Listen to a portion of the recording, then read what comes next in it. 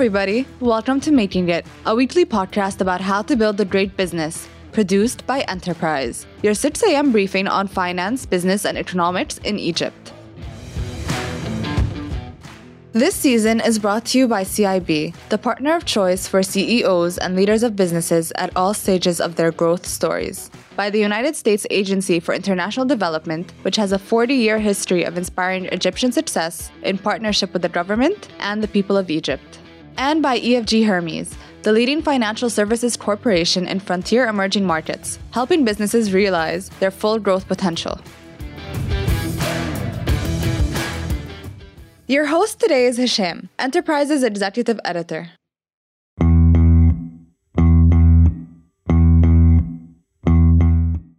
So at this point, if you haven't heard the story of Azza Fahmy, then you probably need to crawl back under the rock you've been in for 30 years. The abridged version of the story is this. Azza Fahmy took the traditional male-dominated handicrafts work of Upper Egypt and turned it into a global jewelry and luxury brand. What's little known, however, is how the Azza Fahmy brand has grown to become one of the great matriarchies of the Egyptian business world. The torch has now been passed down to her daughters, Fatma Ghali, the managing director, and Amina, the creative and design guru. The responsibility of carrying the legacy forward and the challenge of maintaining its success is a pressure any generation that has inherited a company has to go through. But on top of that, the new generation has to deal with a set of new problems that the trusted manual has not accounted for. In Azza Fahmy's world, these range from keeping up with jewelry designs and setting some new ones, to dealing with copycats, managing marketing in the social media age, and maintaining quality of products that are now challenging some of the leading luxury brands of Europe. Here to tell us about the balancing of the old and the new, and the challenges of taking a brand forward without compromising the founder's vision, is Fatma Ghali. We like to start off by asking you about your childhood, specifically the toys and games that you played. So tell us about that. We did a lot of sort of creative, and I say creative now, but it was more of like drawing on the walls and really making a mess out of all of our rooms and everything we had. But I think we both had a lot of creativity. So we did a lot of arts and crafts and a lot of stuff with our hands. And that had nothing to do with your jobs going forward. Which is, I want to say it's crazy, but obviously the seed gets planted at that stage. Also, I sort of grew up because my mother was working, my aunt was working, I'm very close to my aunt, my father was working. So a lot of the time we spent with them at work. So I'd go to the workshop, Amina, my sister and I, and we'd bead necklaces or we'd sort out the stones. So we did a lot of little jobs, but they were all very sort of with our hands.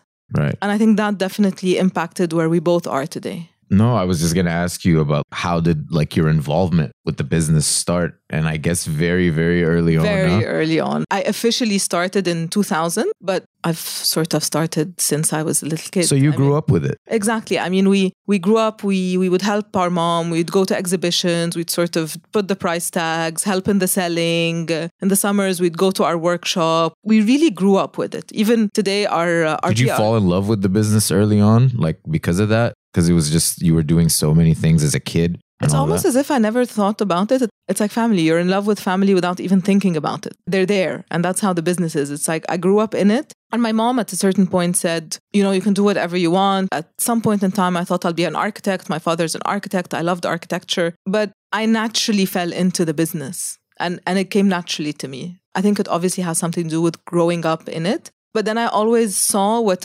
Amina and I could add to it. So we saw how it could be different for us. Right. So to those who don't know, Fatma is the CEO and Amina leads design. She's our creative director. So of Azza Fahmy. The both of you were saying growing up, the creative side and playing around that kind of helped your involvement. So who was it that drew the straw to be the CEO, who was it that continued to have fun and design and how did that happen? I got the short end of the Yeah. No, but growing up, I thought I'd be the one on the creative side of things. So I actually finished school and I went to college and I studied art, history and painting. So I did my bachelor's in oil painting, thinking that I would join the sort of the design side of things. But when I was at school, I joined the company in the marketing and sales department. And something in that pulled me very much.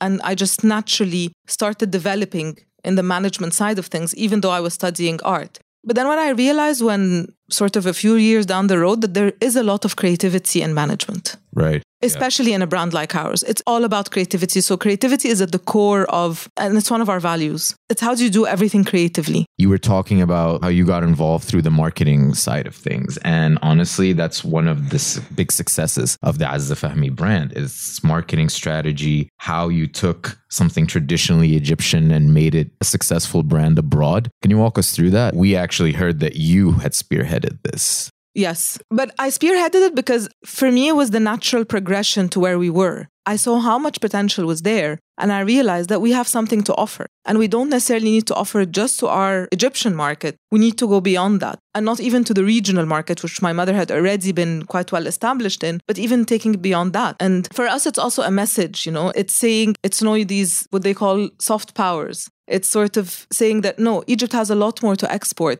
And it's showcasing especially our culture. Since 2016, that's been the focus of policy is how do we maximize exports? Exactly. And so it's through food, it's through design, it's through art, it's through literature. And that's really what other people connect to. People connect to people. People connect to something that touches their lives. And so this is part of what we believe in doing. So how'd you pull it off? We're still pulling it off. It's a process, but for us, we always believed in our product. So if you have a strong product, which we know we do, it's then about taking the right steps. I don't want to say right because there are no right steps, but taking the steps that could lead to where you want to go. So for us, it was going to Europe. And this is sort of the center of excellence for luxury. That's where the luxury market is. It's not in Egypt. It's not in Africa. It's not in the Middle East. You need to sort of get that stamp of approval from Europe. So we started working on that. We focused on the UK market, London especially, and sort of doing a lot of partnerships to get to understand the market, but start to be known in the market. And then that led to us opening our first flagship store in London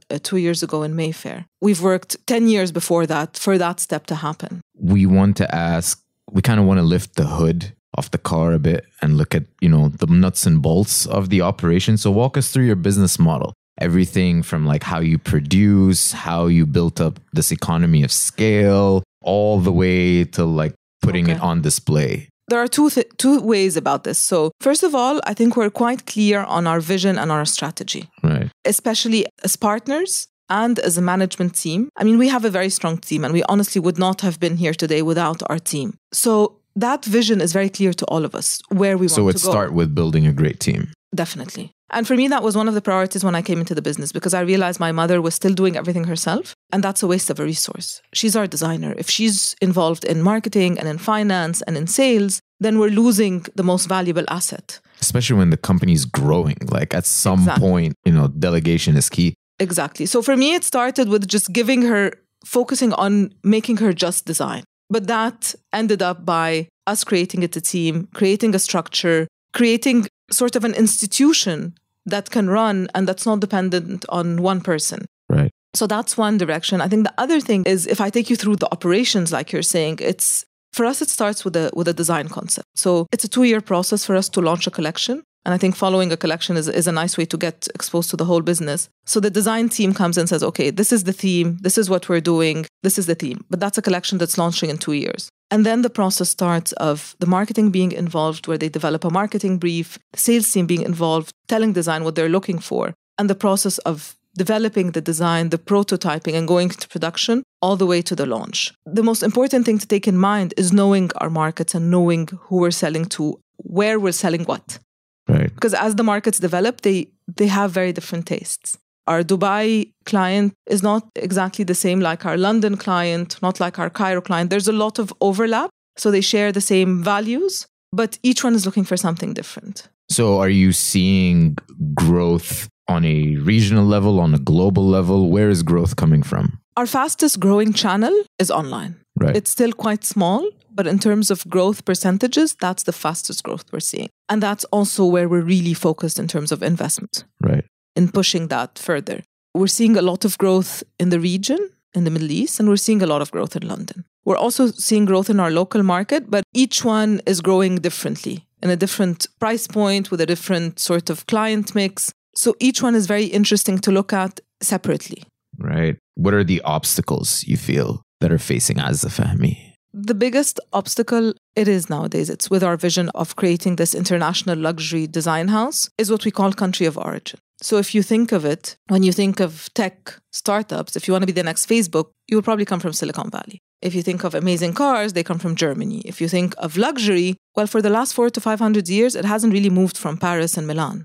So it's in France and Italy. So trying to create a luxury brand from outside of these centers of excellence is very challenging because, first of all, the consumer doesn't identify with a made in Egypt luxury brand as opposed to a made in Italy shoe or a made in France leather bag. Secondly, the ecosystem isn't there. The team that you're working with needs to be developed. The craftsmen, we're now actually just launched our vocational school where we're training craftsmen because one of our challenges is trying to find the right craftsmen. And then also all the supporting industries. So our PR agency is in London. We work with creative agency that's in Paris. Actually, it becomes very challenging to create it and to convince the consumers that luxury can come from outside. So even in the US, no one has made it to the level of Chanel, Vuitton, Dior, Gucci. No one is there. Absolutely. So even the bigger brands that are trying to make it, there's a barrier. It's a challenge, but it's a challenge that we want to take on. Right.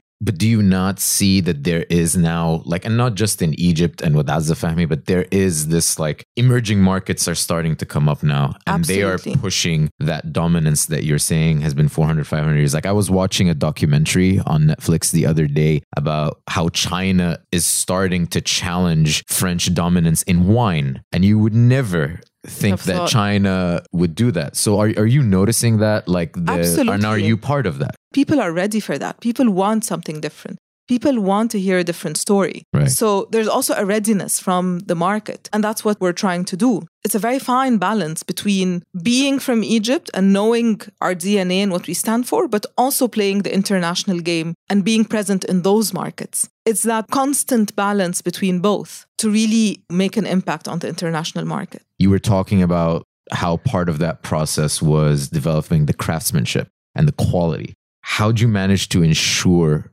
the quality of the product now that you're a global brand? It's a long process. So the quality of the product is, first of all, it's from a design perspective, we have a very strong team, not just our creative director and our chief designer, but we also have a very strong team internally and externally. So we work with a lot of trend forecasters, we work with stylists. We want to make sure that from a design perspective, our product is of top quality. So that's on the design side. And then if we go into the manufacturing side, there's a very rigorous process of quality control. So it starts at material preparation, the product gets checked, it gets checked again when it's in semi-finished stage, and it gets checked again at the last stages. And then another thing we do is we assess quality post once it's in retail.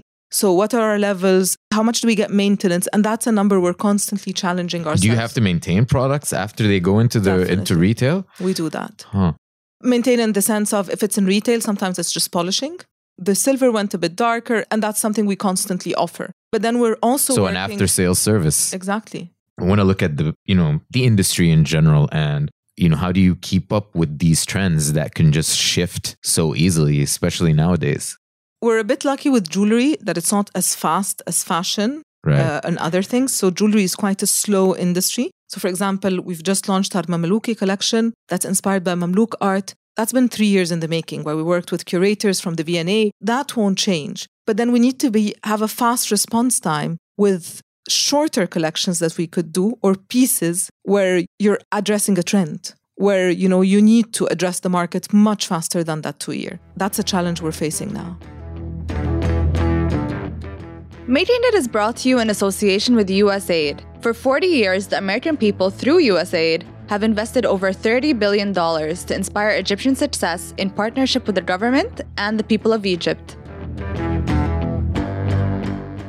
Are you a big enough brand at this point that you can just kind of sidetrack all of that by simply creating the trends yourself? You're the ones who set the trend for... In our home markets, definitely. So in Egypt and in the region, definitely. So people wait to see what sort of collection we're going to launch. And then you see a lot of smaller designers being influenced by that. But in the international market, that's not the case. So again, it's that fine balance because we are at different stages in different markets. So in our home market, we're sort of leaders. We're leaders, we're influencers. We sort of pull the market in a certain direction. But we're at a very different stage, at a very early stage in Europe, for example. Right. You guys are working towards that. Definitely. And that's what makes it fun, is that you're not stagnant. Right. You know, where are you challenged. looking at outside of London, out of curiosity? That's a $1 million question. So now we're studying where our next step. Definitely it's more London. Right. So we're still at the very early stages. So it's expanding further into London and into the UK and really sort of leaving that mark in the UK market. But then we're also thinking, so what next? Right. So that's what we're debating now. It's probably going to be another location in Europe. So Paris, for example, or New York. So it's between Paris and New York, and that's sort of the debate. And we also believe a lot in partnerships and collaborations. And that's another way where we really change and Who have you been collaborating with? I mean, we've done a lot of collaborations. We've done fashion collaborations. So we've collaborated with Julian McDonald, Matthew Williamson and Preen. So that's on the fashion side of things. We've also done some cultural collaborations where we've collaborated with the British Museum, created 2 special collections for them for exhibitions they've had. That was amazing because then our designers get access to the archives of the British Museum to create a collection for it. That sounds like a lot of fun. It's amazing. It's amazing. But this, can you imagine how you push your design boundaries by this? Working with someone in fashion, that's completely where you need to create something that appears on the catwalk, but then creating something for a museum. It's anthropologically significant. Yeah. Exactly.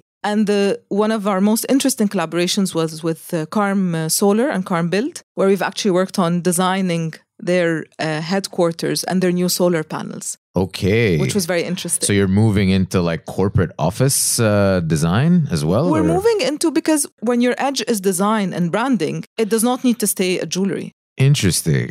Let's talk further about that because the potential is endless. We're playing with a few ideas at the moment. Can you share a few? Not yet. No, not yet. All right. But you're going to hopefully see them soon because we're in December, we kickstart our 50th anniversary, which we're celebrating the whole of next year. Thank you. Wow. So next year, all is going to be our 50th anniversary celebration. And part of that celebration, we're looking at launching different products in celebration of the 50th. Again, in partnerships with others, but that have the design ethos of Azza Fahmy. Excellent. I want to get a sense of who do you feel is a competitor for you? In terms of competition, if I put my design hat on and as a brand and its values, we don't really think of competitors because we believe we're doing something that's very special, that's very unique, and we're sort of on our way doing it regardless of what's happening a bit. But if I put my marketing and sales hat on and you're really trying to do a competitor analysis, today competition, for example, in our London shop, is really everyone in the luxury market. Because if you're walking down the Burlington Arcade, where we are in Mayfair, you can buy a bag, you can buy sunglasses from Chanel, you can buy a watch from Bell & Ross, or you can come buy Azza Fahmy piece. So realistically, I'm competing with everyone there. So I want to talk now about a more insidious side of competition, specifically counterfeiting, because that's a big one. That's a huge problem for, fashion, brands, Absolutely. All of that. Has that been a problem for you guys and how have you been addressing it? So it's twofold. We think it's a problem because we would like to protect our customers. So we don't think someone that's buying a fake Azza Fahmy is necessarily our customer, but we don't want our customers to be bothered by the fake sort of products out there. Of course, in places like Europe, the intellectual property rights has become so advanced that you can go to jail if you're caught with a fake Vuitton bag, for example. You know what I mean? In Egypt, we're still sort of a few steps behind. But what we do, we take that sort of protection very seriously. So we register all our products. So any product that comes out from Azza Fahmy is protected and patented, trademarked. So actually recently, just a few months ago, we won 2 cases against 2 establishments that copy our stuff. Essentially, it's not about closing down every single one of them, but it's making people aware that this is something that we take very seriously and we are protecting. And what ends up happening is people shy away from doing it so, because it got to the point where people would actually take pictures off of our Instagram and our website and use it on their accounts. Digitally, it's much better protected. So we work closely with Facebook. So whenever any page comes up that uses our assets, that automatically gets shut down. But then they keep popping up all the time. But it's something that we're focusing on. It's kind of like whack-a-mole. Exactly. Right. Exactly. But it's something that we're working on very strongly. And we have a huge campaign coming up next year for protection. I sit on the board of a design and Egyptian Fashion and Design Council. And the idea is to really strengthen the ecosystem. And part of what we're doing is we're educating people as a council on copywriting, on intellectual property, on the value of design, and on innovation, because you need to innovate. I mean, that's the only way you will really take a step forward. We had, it was a sad, funny story, but one of these copycats attended one of our exhibitions and she went to my mother and she's like, you know, Madame Azza, your designs are becoming so complicated and so difficult. We can't imitate them as easily anymore. And she was telling her that. Can you imagine? Like, this is how little they think they're doing something wrong, right? Exactly. Like, yeah. So she's okay with imitating to the extent of asking us to simplify our designs. So our designs also are becoming quite difficult to imitate. So they're imitating some of our more basic designs. Our more complicated design, they're too expensive to imitate. Right. So we're talking about the next 50 years. And to get to there, we need to kind of talk about you and Amina and how you kind of inherited this huge legacy. And I just want to start first by asking, were you and Amina kind of groomed to do this? Like, do you feel that? Like, was that exposure intentional, do you think? Like, was Azza Fahmy, all right, she has this master plan. I have these two great creative daughters. I want them in the business. Let's take them from an early age and expose them. Do you feel, like, does it feel that way? Or did you both kind of separately, through your own experiences in life, kind of went away and then decided, no, we're coming back to We never went this. away. So it was, so it's probably the master plan. But it never felt, no, honestly, it never felt that way. I think it happened organically. I think being a working mom, she had to take us with her. She couldn't leave us sometimes. So we were exposed, whether she liked it or we liked it or not, we were there. And as I told you, my path started very organically, where I was in art school and I said, you know, I have a lot of time on my hands. I'd like to do something. And so I joined and then I never left. For Amina, if she was here, she was actually answering that question recently. And for her, she decided to go to Italy because she finished school early and she was supposed to go to the UK, but they wouldn't take her under 18. So she had a year off and she decided to go to Italy to study jewelry. And she says she went to school the first day. She started working on her first ring and she called my mother and she's like, this is what I want to do. And so for Amina, it was a very clear aha moment. Right. For me, I was sort of very organically found myself in that position. Right. Maybe she was grooming you. Exactly. Part of what you find in succession stories is that the ones that don't work are the ones where, you know, the parents kind of forced the kid into it. What advice would you give a company founder who kind of has this dream that I want my kids to pick up where I left off? I'd say giving them room to be themselves in the business. And I think this is something my mother did very well, where she allowed me the space to be myself in a lot of cases. And that meant also doing mistakes and costly mistakes sometimes. But that was part of me finding my space. And I think that was very important. And it's something I sometimes see in other family businesses where the founder is sort of, there's that enforcement, but there's also very much, you need to do it my way, which is never the case because each generation... And it will never work. Exactly. Every time is different. Every era is different. So how about like someone in your position? That must have been tough trying to get out of your mother's shadow. It's a long shadow. Definitely. How do you get out of it? For me, that took time. Today, I sit here and I'm much more confident in who I am and in what I believe in. But that was a long process. And it goes through ups and downs and it goes through sort of lows where you're not sure who you are, where you doubt yourself. And it is a constant tension between both generations. And it's only natural.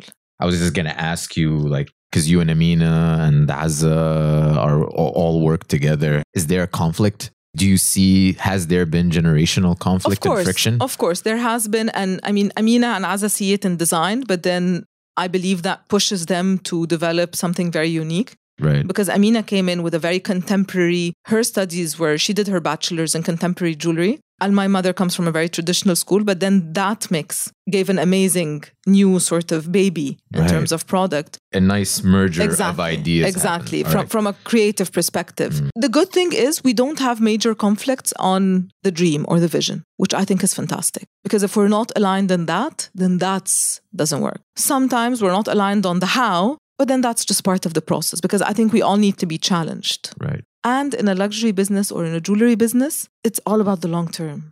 So it's not about someone wanting to get the benefit today.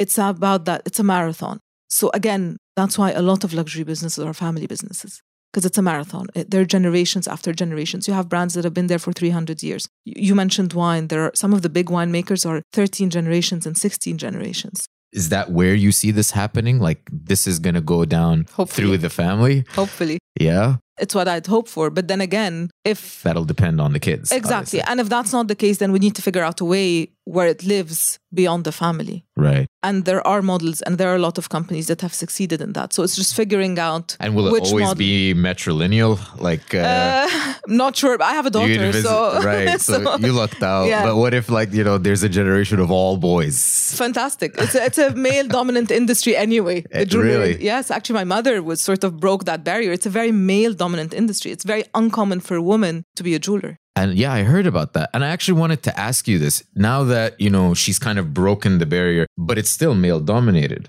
So you and Amin are dealing with similar challenges? I've never felt challenged being a woman. I get asked that questions in different ways, but I've never felt challenged being a woman. I have challenges as a business, but I think if I was a man, I would have had the same challenges. Right. Now, with having a family and a daughter and all, I have the sort of life balance, work-life balance, but I've never walked into a meeting feeling, oh my God, I'm at a disadvantage because I'm a woman. That could have come from my mother. I mean, she's a very strong woman. Can someone who isn't part of the family that's working with Azza Fahmy aspire to one day lead Azza Fahmy? Absolutely. It's my dream because I don't want to lead forever. Right. It's not actually a dream. It's my vision for the next 3 to 5 years to groom someone to lead from the organization today. Right. How do you deal with the pressure of having that legacy? I don't always deal very well, but again, there are cycles and there are waves. Sometimes I have the strength and sometimes there's a burnout. I think along the way also you learn that there are tools. So I meditate a lot, I work out, I take time off. But even sometimes all these things are not enough. Do you feel a unique pressure because of this legacy? Yes. Or is it just, regular CEO burden? I definitely feel the legacy burden. It's a responsibility. And that responsibility, I can never let go of. I don't know how to live without feeling of that responsibility of the legacy. What's next for Azza Fahmy? Growth in geographically and growth in expanding beyond jewelry. These are the sort of 2 parameters. What company do you admire? Gucci. Why? Gucci has been the fastest growing luxury brand in the last 3-4 years. They're challenging themselves to make it as the biggest luxury brand. So Louis Vuitton is the biggest luxury brand, but Gucci is almost there. But it's the turnaround in Gucci that fascinates me. And it's the combination of their CEO, Marco Bizzarri, and their creative director, Alessandro Micheli. When they came together, how they revolutionized the brand. From the design side, where do you guys draw your inspiration? From everything. Everything. Like I was telling you, our latest collection is inspired by Mamluk architecture, which is sort of the renaissance of Islamic art. We've also been inspired by poetry. We've been inspired by Kulthum. We've been inspired by African body paint. So not just Egyptian. Absolutely not. Victorian jewelry, Ottoman jewelry. It's really global cultures and heritage. So anything inspires my mother and my sister. They look at the rug, and my sister made a collection that was inspired by Persian rugs once. Oh, wow. If you were to pitch your company to an investor, I'm an investor and I'm sitting here, why would I invest in Azza Fahmy? If you believe in this dream and believe in where we're going and know that we're going to go there, then this is why I think you should invest in our company. We hope you enjoyed this week's episode. If you want to comment or maybe suggest a guest, send us an email at makingit@enterprise.press. That's makingit@enterprise.press. Making It is produced by Enterprise, your morning briefing on business, finance, and economics in Egypt. Subscribe today for free at enterprise.press. Did you like today's episode? Subscribe on Apple Podcast, Google Podcast, or wherever else you get your shows. Did you love today's episode? Like us or give us a 5-star rating and a review to help others discover us. Next week's episode will be out on Friday at 8 a.m. This season is brought to you by CIB, USAID, and EFG Hermes. And that's how we're making it.